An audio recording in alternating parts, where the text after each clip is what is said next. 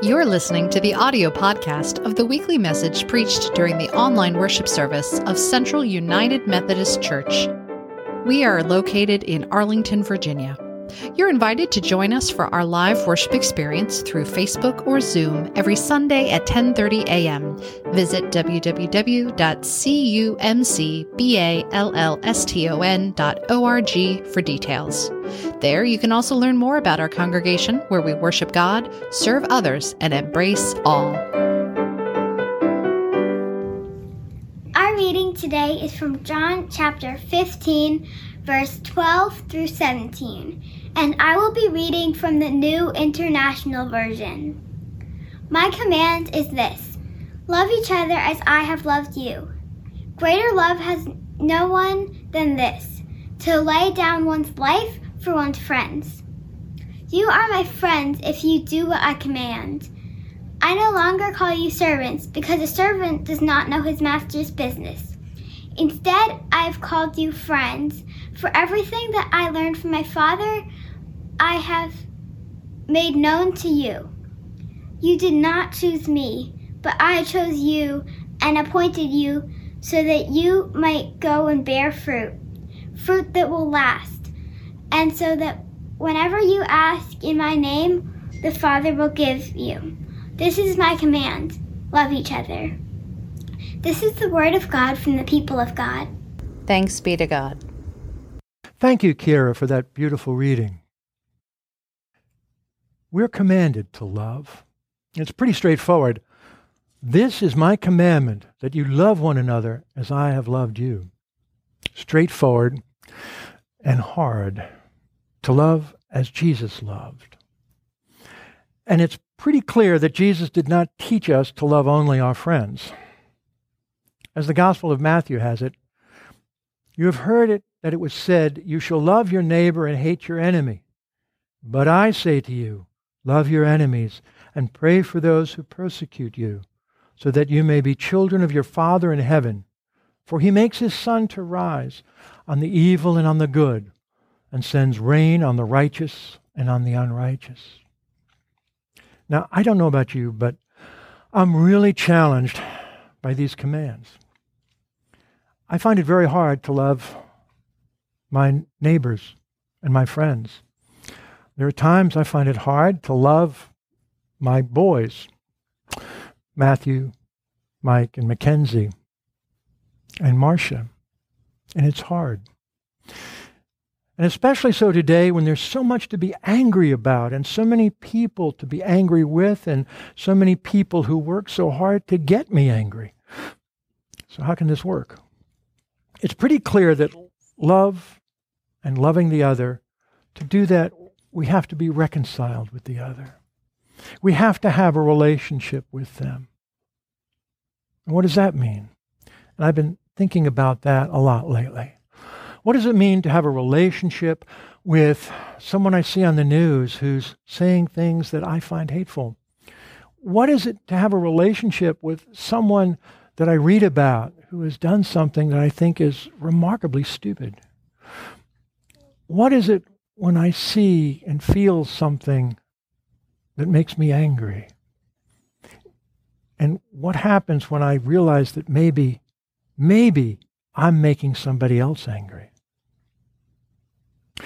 Reconciliation, simply defined, is the restoration of friendly relations.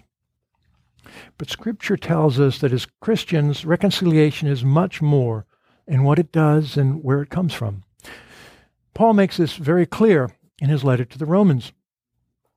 He says, "For if while we were enemies, we were reconciled to God through the death of his Son, much more, having been reconciled, we shall be saved by his life." The enemies Paul was referring to were the Gentiles and the Jews. Gentiles and Jews who occupied two totally different worlds in first century Palestine, in the first century world. Two totally different worlds that were often at war with one another. Real war. There were Jews who were revolutionaries in the sense of committing murder on Gentiles. There were Gentiles who took pride in murdering Jews. And of course, their habits, their customs, their very lives were so different from each other. They were enemies, reconciled by the blood of Jesus Christ. So reconciliation takes work. Jesus teaches us that to be reconciled to God, we first have to be reconciled to our fellow human beings. And to do that, to become then fully human, to work at that, we need to be reconciled with ourselves. We were made for relationships. We were made to relate properly within ourselves, to the other, to the world around us, to nature, and of course to our God. The problem is that you cannot have a relationship that's built on hate or anger or separation in your heart. And of all of these, how hard it is to be reconciled to oneself, reconciling myself to myself, to be reconciled even to those we love. How much harder it is to be reconciled to who we perceive to be the enemy. I suggest this takes three things. First, a willingness not to be so thrilled with our own anger. That is, to be reconciled with ourselves. To recognize that we too can be angry people. Not only that, but we can be seen as the enemy by the other. Second, to practice in seeing the other as we ourselves are. Robert Burns, the Scottish poet of the 1700s, had a wonderful poem. It was Ode to a Louse. He saw, while sitting in church behind a very presentable woman, as he was sitting behind her, he noticed a louse crawling up out of her collar. And he wrote the poem, Ode to a Louse. And the key line in that poem, "O God, the gift ye gie us, to see ourselves as others see us." And the third thing we need is the grace of God, because it's too hard to do this sort of work without that grace. There's a prayer. I picked it up from James Martin, a Jesuit priest, in his book, Building a Bridge. A wonderful book, a book about building bridges between the LGBTQ community and the very conservative elements of the Roman Catholic Church. In his book, Father Martin has this prayer. "My prayer is to see that person as God sees him or her. This prayer," he goes on to say, "in my experience, is always answered." Wow. A prayer that is always answered. Imagine that. Now, becoming reconciled with someone, forming that relationship, does not mean capitulation. It does not mean giving up your ideals. It does not mean giving up the things that you hold dear or things you consider to be right. It may mean you moving in your world, but it doesn't mean giving up your core. And it does not mean giving up your anger. Scripture shows us anger, but it's an anger that results from human action, not anger that is human to human anger. Jesus was clearly angry. We see this in Scripture where they tell us he's angered by the hardness of the hearts of those who failed to see the need for his healing ministry. Paul recognized anger as a human condition. He tells the Ephesians, "Be angry, but do not sin. Do not let the sun go down on your anger." Don't live with it. Don't, as so many of us do, and I've done this, don't enjoy it. It does mean reconciliation, being willing to stand with that other, to listen and to learn and to be willing to be open. I learned this some years ago, 1972. I was on patrol. I was a police officer for a while with the Westchester County Parkway Police. And I was on patrol at a small park when who do I see in the park there being interviewed but Pete Seeger. Many of you might remember Pete Seeger. He was a folk singer. He was just at the forefront of the labor movement.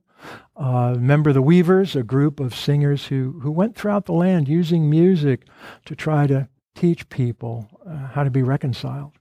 He was there with the sloop Clearwater on behalf of clean water in the Hudson River, which is right next to the park. I remember talking to him, and he said, well, how are the people here? And I said, well, they tend to be a little bit entrenched in their opinion. He laughed, and he said, well, we'll just have to educate them. Education.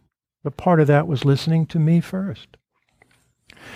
In Foreman's photograph, the one I showed before of the white man using an American flag to attack a black man, that remains implanted in the collective memory and history of the city of Boston, and not as a matter of pride.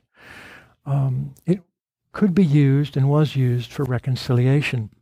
In 2005, residents across Boston held a series of citywide dialogues on Boston's ethnic and racial diversity. See, Boston is really not one city. It's made up of, I think, 11 different neighborhoods that are totally different in racial makeup, in ethnicity. You have Roxbury, it was predominantly black, African American, and West Roxbury, that was very upper and, when I was there, very white, suburban. You had Southie, South Boston, entrenched Irish American. And you had East Boston, which was working class Polish and Germans, and a whole bunch of mixes in between. So in 2005, they had the dialogue between the communities. And to one meeting, someone brought that picture of the American flag being used as a weapon of racial hatred. The participants had been quiet, but the image of a black man being assaulted with the American flag broke the silence. And Michael James, a 39-year-old African-American resident of Roxbury, said, quote, everybody in the room, no matter their race, was appalled. It accelerated the conversation. It was like, we do have something in common. We don't want this to ever happen again, close quote. So in dealing with anger, don't encourage it. Our partisan news cycles and pundits, well, they're encouraging it. I don't care what side you're on or who you're listening to. It so often, at least in my experience, drains me of energy and energy of anger. And there's a danger here of adding anger to the anger, and that only creates power to the dominions and powers that can rule this world in the enemy's charge. Dealing with anger, don't encourage it. Pray instead your way out of it. And one can step into reconciliation. One of the most famous photos of the civil rights era was taken by Will Counts. He was working then for the Arkansas Democrat in Little Rock, Arkansas. And he took a photo during the September 1957 desegregation at Central High School in Little Rock. It's a famous photo, and here you can see it here.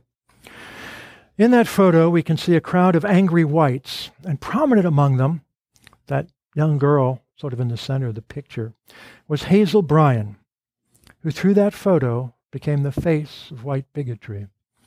At that time, she was only 15 years old. And in the picture, she's screaming racial epithets at a black schoolgirl dressed immaculately in white, her mournful and frightened eyes hidden behind sunglasses, clutching her books, and walking stoically away from Little Rock Central High School on September 4, 1957.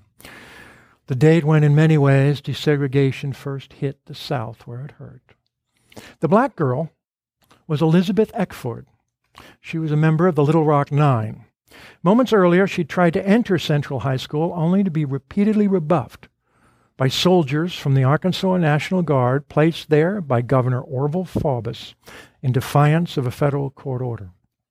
A mob of baying at her heels, Elizabeth, in the photo, is making her way determinedly toward what she hoped would be the relative safety of the bus stop a block away.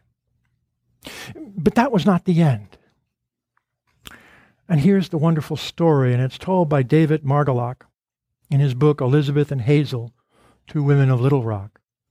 See, sometime in 1962 or 63, Hazel picked up the Little Rock directory and looked under Eckford. And then, without telling her husband or pastor or anyone else, she dialed the number. And between sobs, she told Elizabeth that she was that girl and how sorry she was. Elizabeth was gracious. The conversation lasted a minute, if that. In the South in the 60s, how much more did a white girl and a black girl have to say to one another? But Hazel didn't stop there. She broke what had been her ironclad ties to an intolerant church. She taught mothering skills to unmarried black women and took underprivileged black teenagers on field trips. She frequented the Black History section of the local Barnes & Noble, buying books by Cornel West and Shelby Steele and the companion volume to Eyes on the Prize. She'd argued with her mother on racial topics, defending relatives who'd intermarried. Finally, on the 40th anniversary of Central's desegregation in 1997, Will Counts, that photographer, returned to Little Rock and arranged for Elizabeth and Hazel to pose for him again. Hazel was thrilled and Elizabeth curious. Their first meeting was predictably awkward, but the new picture showing the two women smiling in front of Central revealed only the barest hint of that. It all but took over the next day's Arkansas Democrat Gazette and very nearly upstaged President Clinton. Soon a poster-sized version of the picture was available, called Reconciliation. Then, quietly, Elizabeth and Hazel discovered something quite miraculous. They actually liked each other. For all their differences, Elizabeth was better read, Hazel's life far better balanced. They shared a good deal. Both were introspective, skeptical, a bit isolated. Neither fit in anywhere, including in their own families. They visited one another's homes, took trips together, spoke to schools and civic groups. In the process, Hazel helped pull Elizabeth out of her shell, then to blossom. Unemployed on mental health disability for years, Elizabeth soon returned to work as a probation officer for a local judge.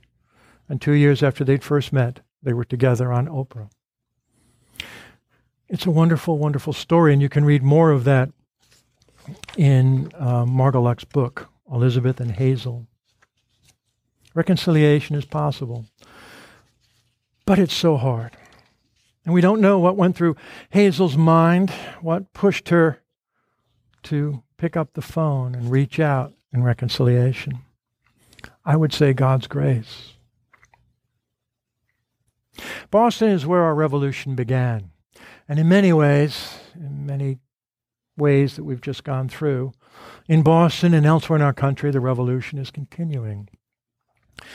Our revolution began in the late 1770s and led to a country founding in high ideals.